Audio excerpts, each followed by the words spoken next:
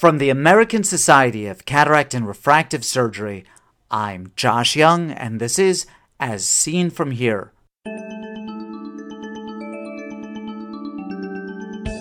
On today's podcast, glaucoma and OCT angiography.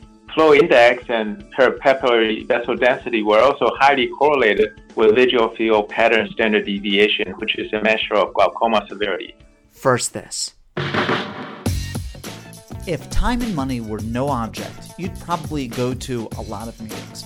Not just ASCRS, but ESCRS, APACRS, AAO, Hawaiian Eye, and Winter Update, and you'd learn a ton. But money is an issue, and time an even bigger one. That's why I go to all of those meetings for you. Speak with the presenters you'd like best, and get them to distill their talks down to just a few minutes. You can see all of these interviews at no cost at the iWorld Replay website. Just go to ewreplay.org, ewreplay.org, and enjoy. I am very excited about OCTA. In fact, I can't imagine a diagnostic technology about which I'm more enthusiastic. I've spoken with David Huang on several occasions about his research into OCT angiography of the optic nerve head. Today's discussion dealt with David's recent paper on OCT angiography and its relation to glaucoma. David, this is an important paper both in terms of the diagnostic tools it describes and for what it tells us about the underlying pathophysiology of glaucoma. But because of the nature of OCT angiography, it's a topic that demands a substantial preface. So let's geek out for a couple seconds about OCT angiography and talk about rival technologies. So first of all, how can blood vessels be distinguished from surrounding tissue from OCT data, and what are the methods by which this is done? OCT angiography uses motion as an intrinsic contrast. So we are basically looking at the speckle pattern from the tissue that changes over successive OCT scans performed at the same place. In my research group, we developed a method to actually look at the speckle pattern at different frequency bands within the OCT signal to boost the ability to detect flow. So with this technology, you can take a commercial OCT system and get pretty high-quality angiograms over 3 millimeter to 6 millimeter square area. And so basically, we are detecting the flow of the blood cells within blood vessels. And this technology is sensitive to transverse flow, unlike Doppler shift-based techniques. And it can measure motion in capillaries down to the capillary level. So you can get very fine vascular network image in a three-dimensional fashion. And the implication being that you can't get this sort of resolution with Doppler. I'm glad that you brought up Doppler. So when we talk about OCT angiography, we sometimes make the distinction, as you're doing, between Doppler-derived data and phase change data. We typically think of Doppler in terms of ultrasound Doppler for measuring things like carotid blood flow. What are the advantages and the disadvantages of Doppler and of phase change methods for identifying retinal vasculature? Doppler it's actually a great technique for some things. It captures the axial component of blood flow in a quantitative fashion. So axial meaning parallel to the direction of the OCT beam. So you can get a cross-section, for example, of the large vessels like the branch retinal veins and arteries, and calculate in a volumetric fashion the microliter per minute volumetric flow rate. So it's very quantitative in that way, but it kind of falls flat on its face for the peripheral retinal circulation outside of the disc, because it's mostly transverse. perpendicular to the beam. So, and the velocities are so small that it's difficult to measure with Doppler shift. So so initially people are doing large vessel in angiography using Doppler technique.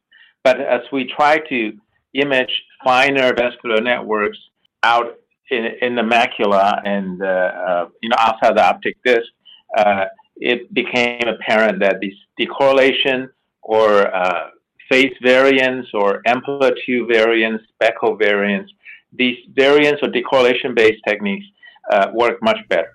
Now, phase change data has been used to identify vasculature in the sense that that the tissues other than the red blood cells flowing within the lumen of the vessels, that the other tissue is static, and by doing serial images, you can isolate the tissue that is moving, which is to say the red blood cells, and thereby identify the vasculature. And this has been used to do OCTA. But one of the disadvantages of phase change up until now has been its inability to assess blood flow, what the rate is.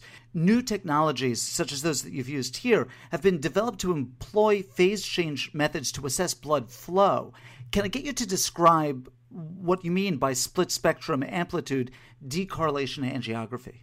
So I was saying before, the newer decorrelation or variance-based techniques are basically looking at the speckle variation produced by blood flow.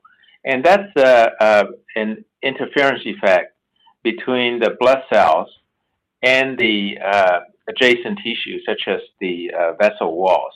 So light reflected from the blood cells, which is moving, and the vessel wall, which is more static, would produce a time-varying speckle pattern that can be detected by OCT.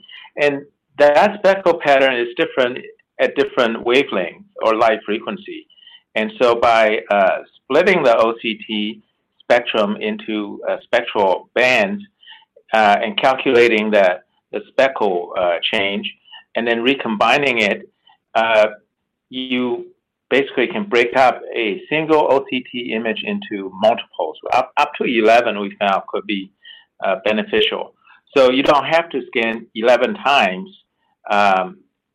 You can just scan one frame and get, you don't have to scan 22 times.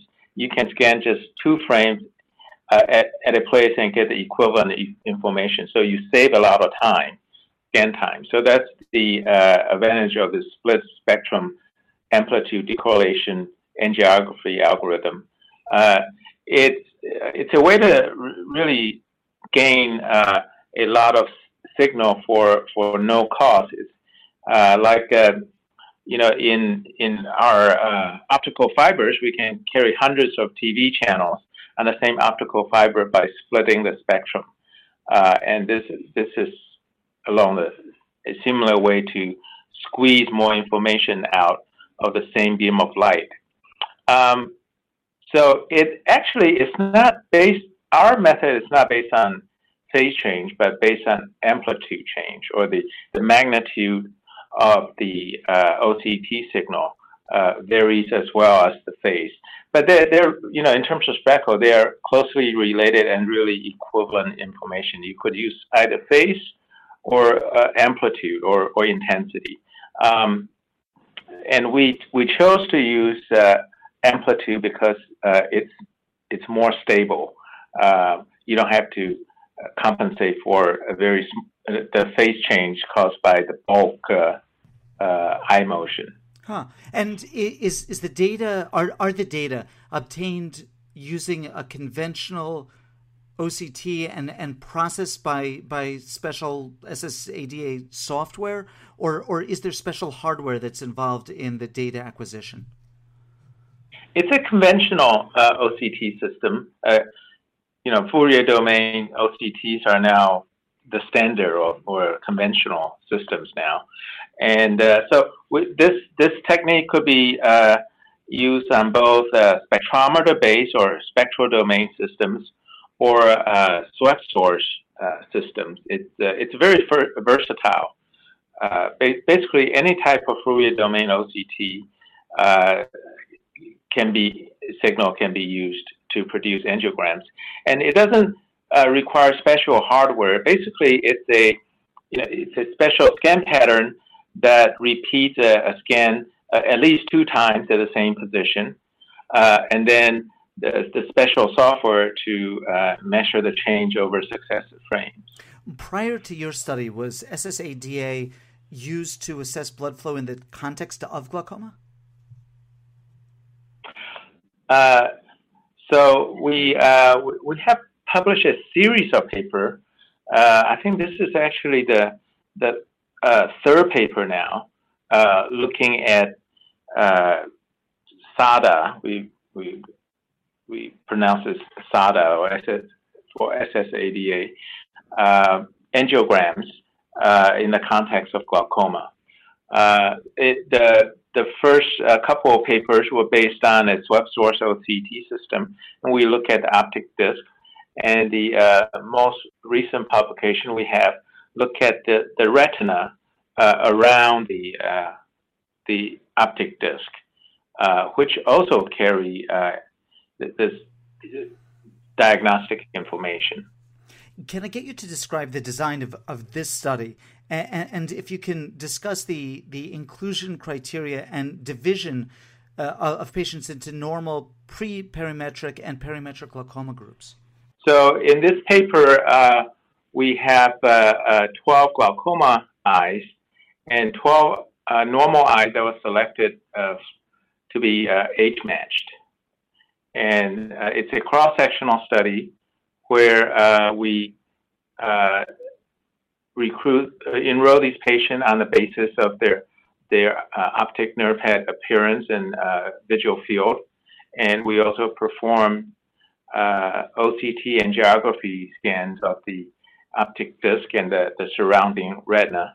And we measure the parapapillary retinal perfusion using OCT angiography, looking at both flow index and vessel density. What were your results? What were your findings, David? Well, we found, first of all, that these blood flow parameters could be measured with very good repeatability. Vessel density actually had a reproducibility of 2.7% in terms of coefficient of variation. And that's really amazingly good when you realize that these are actually a measurement of a tissue function or perfusion. Usually, any type of blood flow measurements are a lot noisier compared to measurements of structures such as nerve fiber layer thickness. So we are able to measure vessel density to the same level of reproducibility.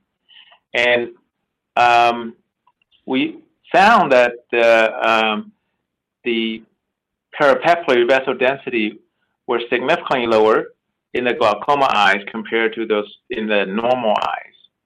And the flow index and parapapillary vessel density were also highly correlated with visual field pattern standard deviation, which is a measure of glaucoma severity. So the blood flow assessment also has good potential for assessing glaucoma progression because of this high correlation with glaucoma severity. And we also measure the ability to distinguish the normal and glaucoma groups using area under the receiver operating characteristic curve, which summarizes sensitivity and specificity over the whole range of cutoff thresholds.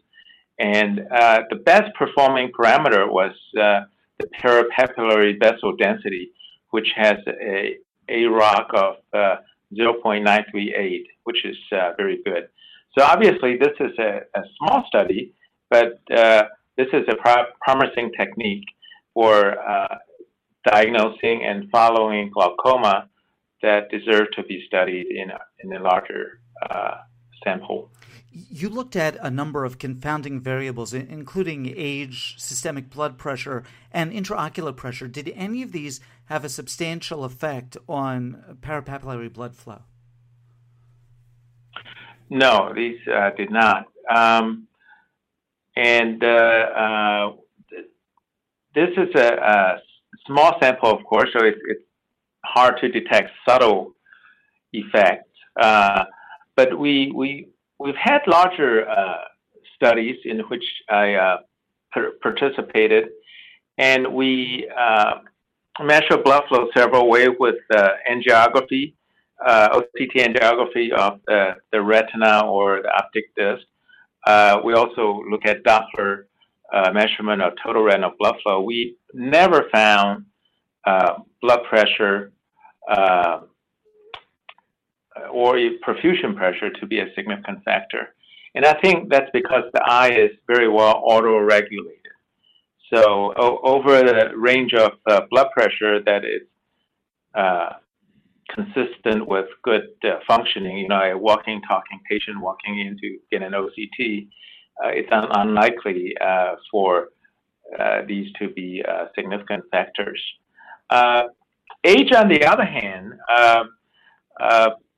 we are working with some Chinese group that has recruited relatively large populations of patients, normal patients with no glaucoma, and they have found a small correlation with age, that the vessel density and flow index decrease slightly, especially in the older age group. So I think that is something that needs to be taken into account. But for this small study, where we can only detect large effect, obviously glaucoma had a large effect that's detectable. Age having a relatively subtle effect was not a significant factor. This is fascinating stuff, and it suggests an important question, which is which here is the chicken and which is the egg? Is it that decreased parapapillary blood flow is the cause or the effect of glaucomatous nerve loss? Well, since we cannot produce interventions like we can in animal experiments in the laboratory, it's really impossible to disentangle cause and effect. But based on first principles, I would, if I had to guess or speculate, I would think that the reduction in parapapillary vessel density is probably an effect rather than a cause. If we're looking at lamina curvosa blood flow, that might have a greater probability of being part of the chain of causation, pressure acting the lamina, obstructing both the blood perfusion and exoplasmic transport.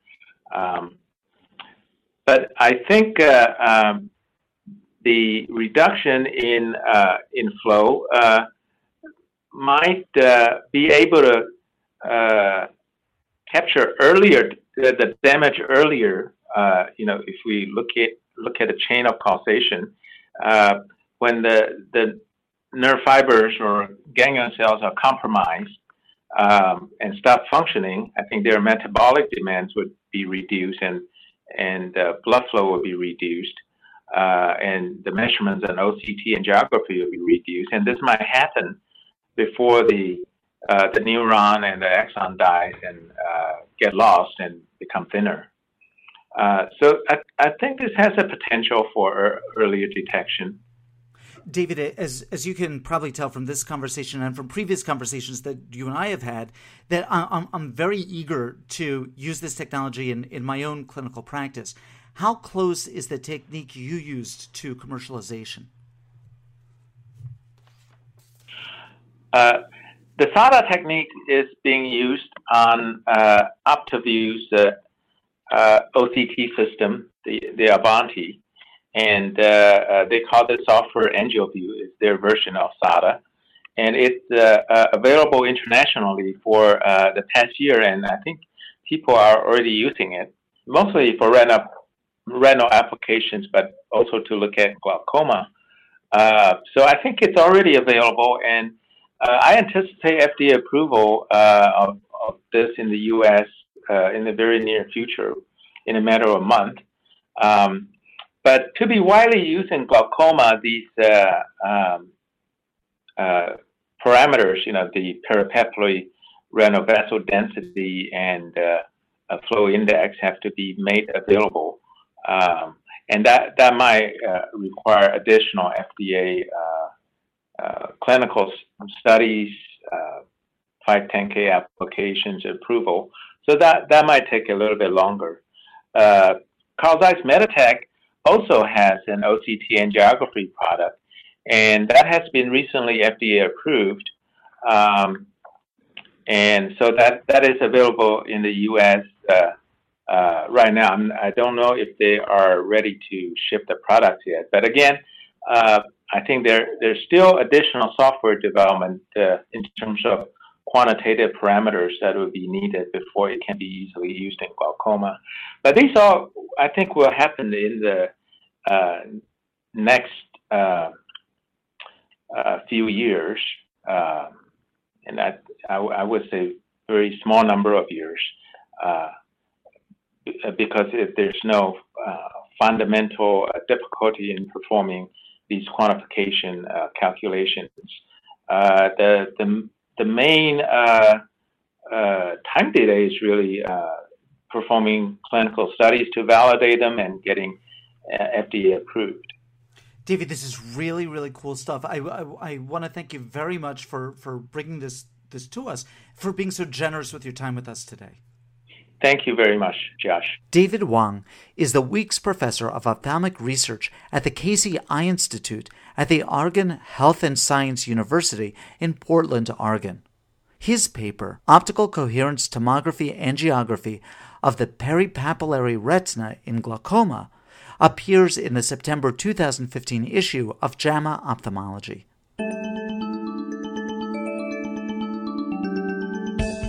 Ask questions of Dr. Huang or any of our previous guests, or make a comment about any of the topics we've discussed.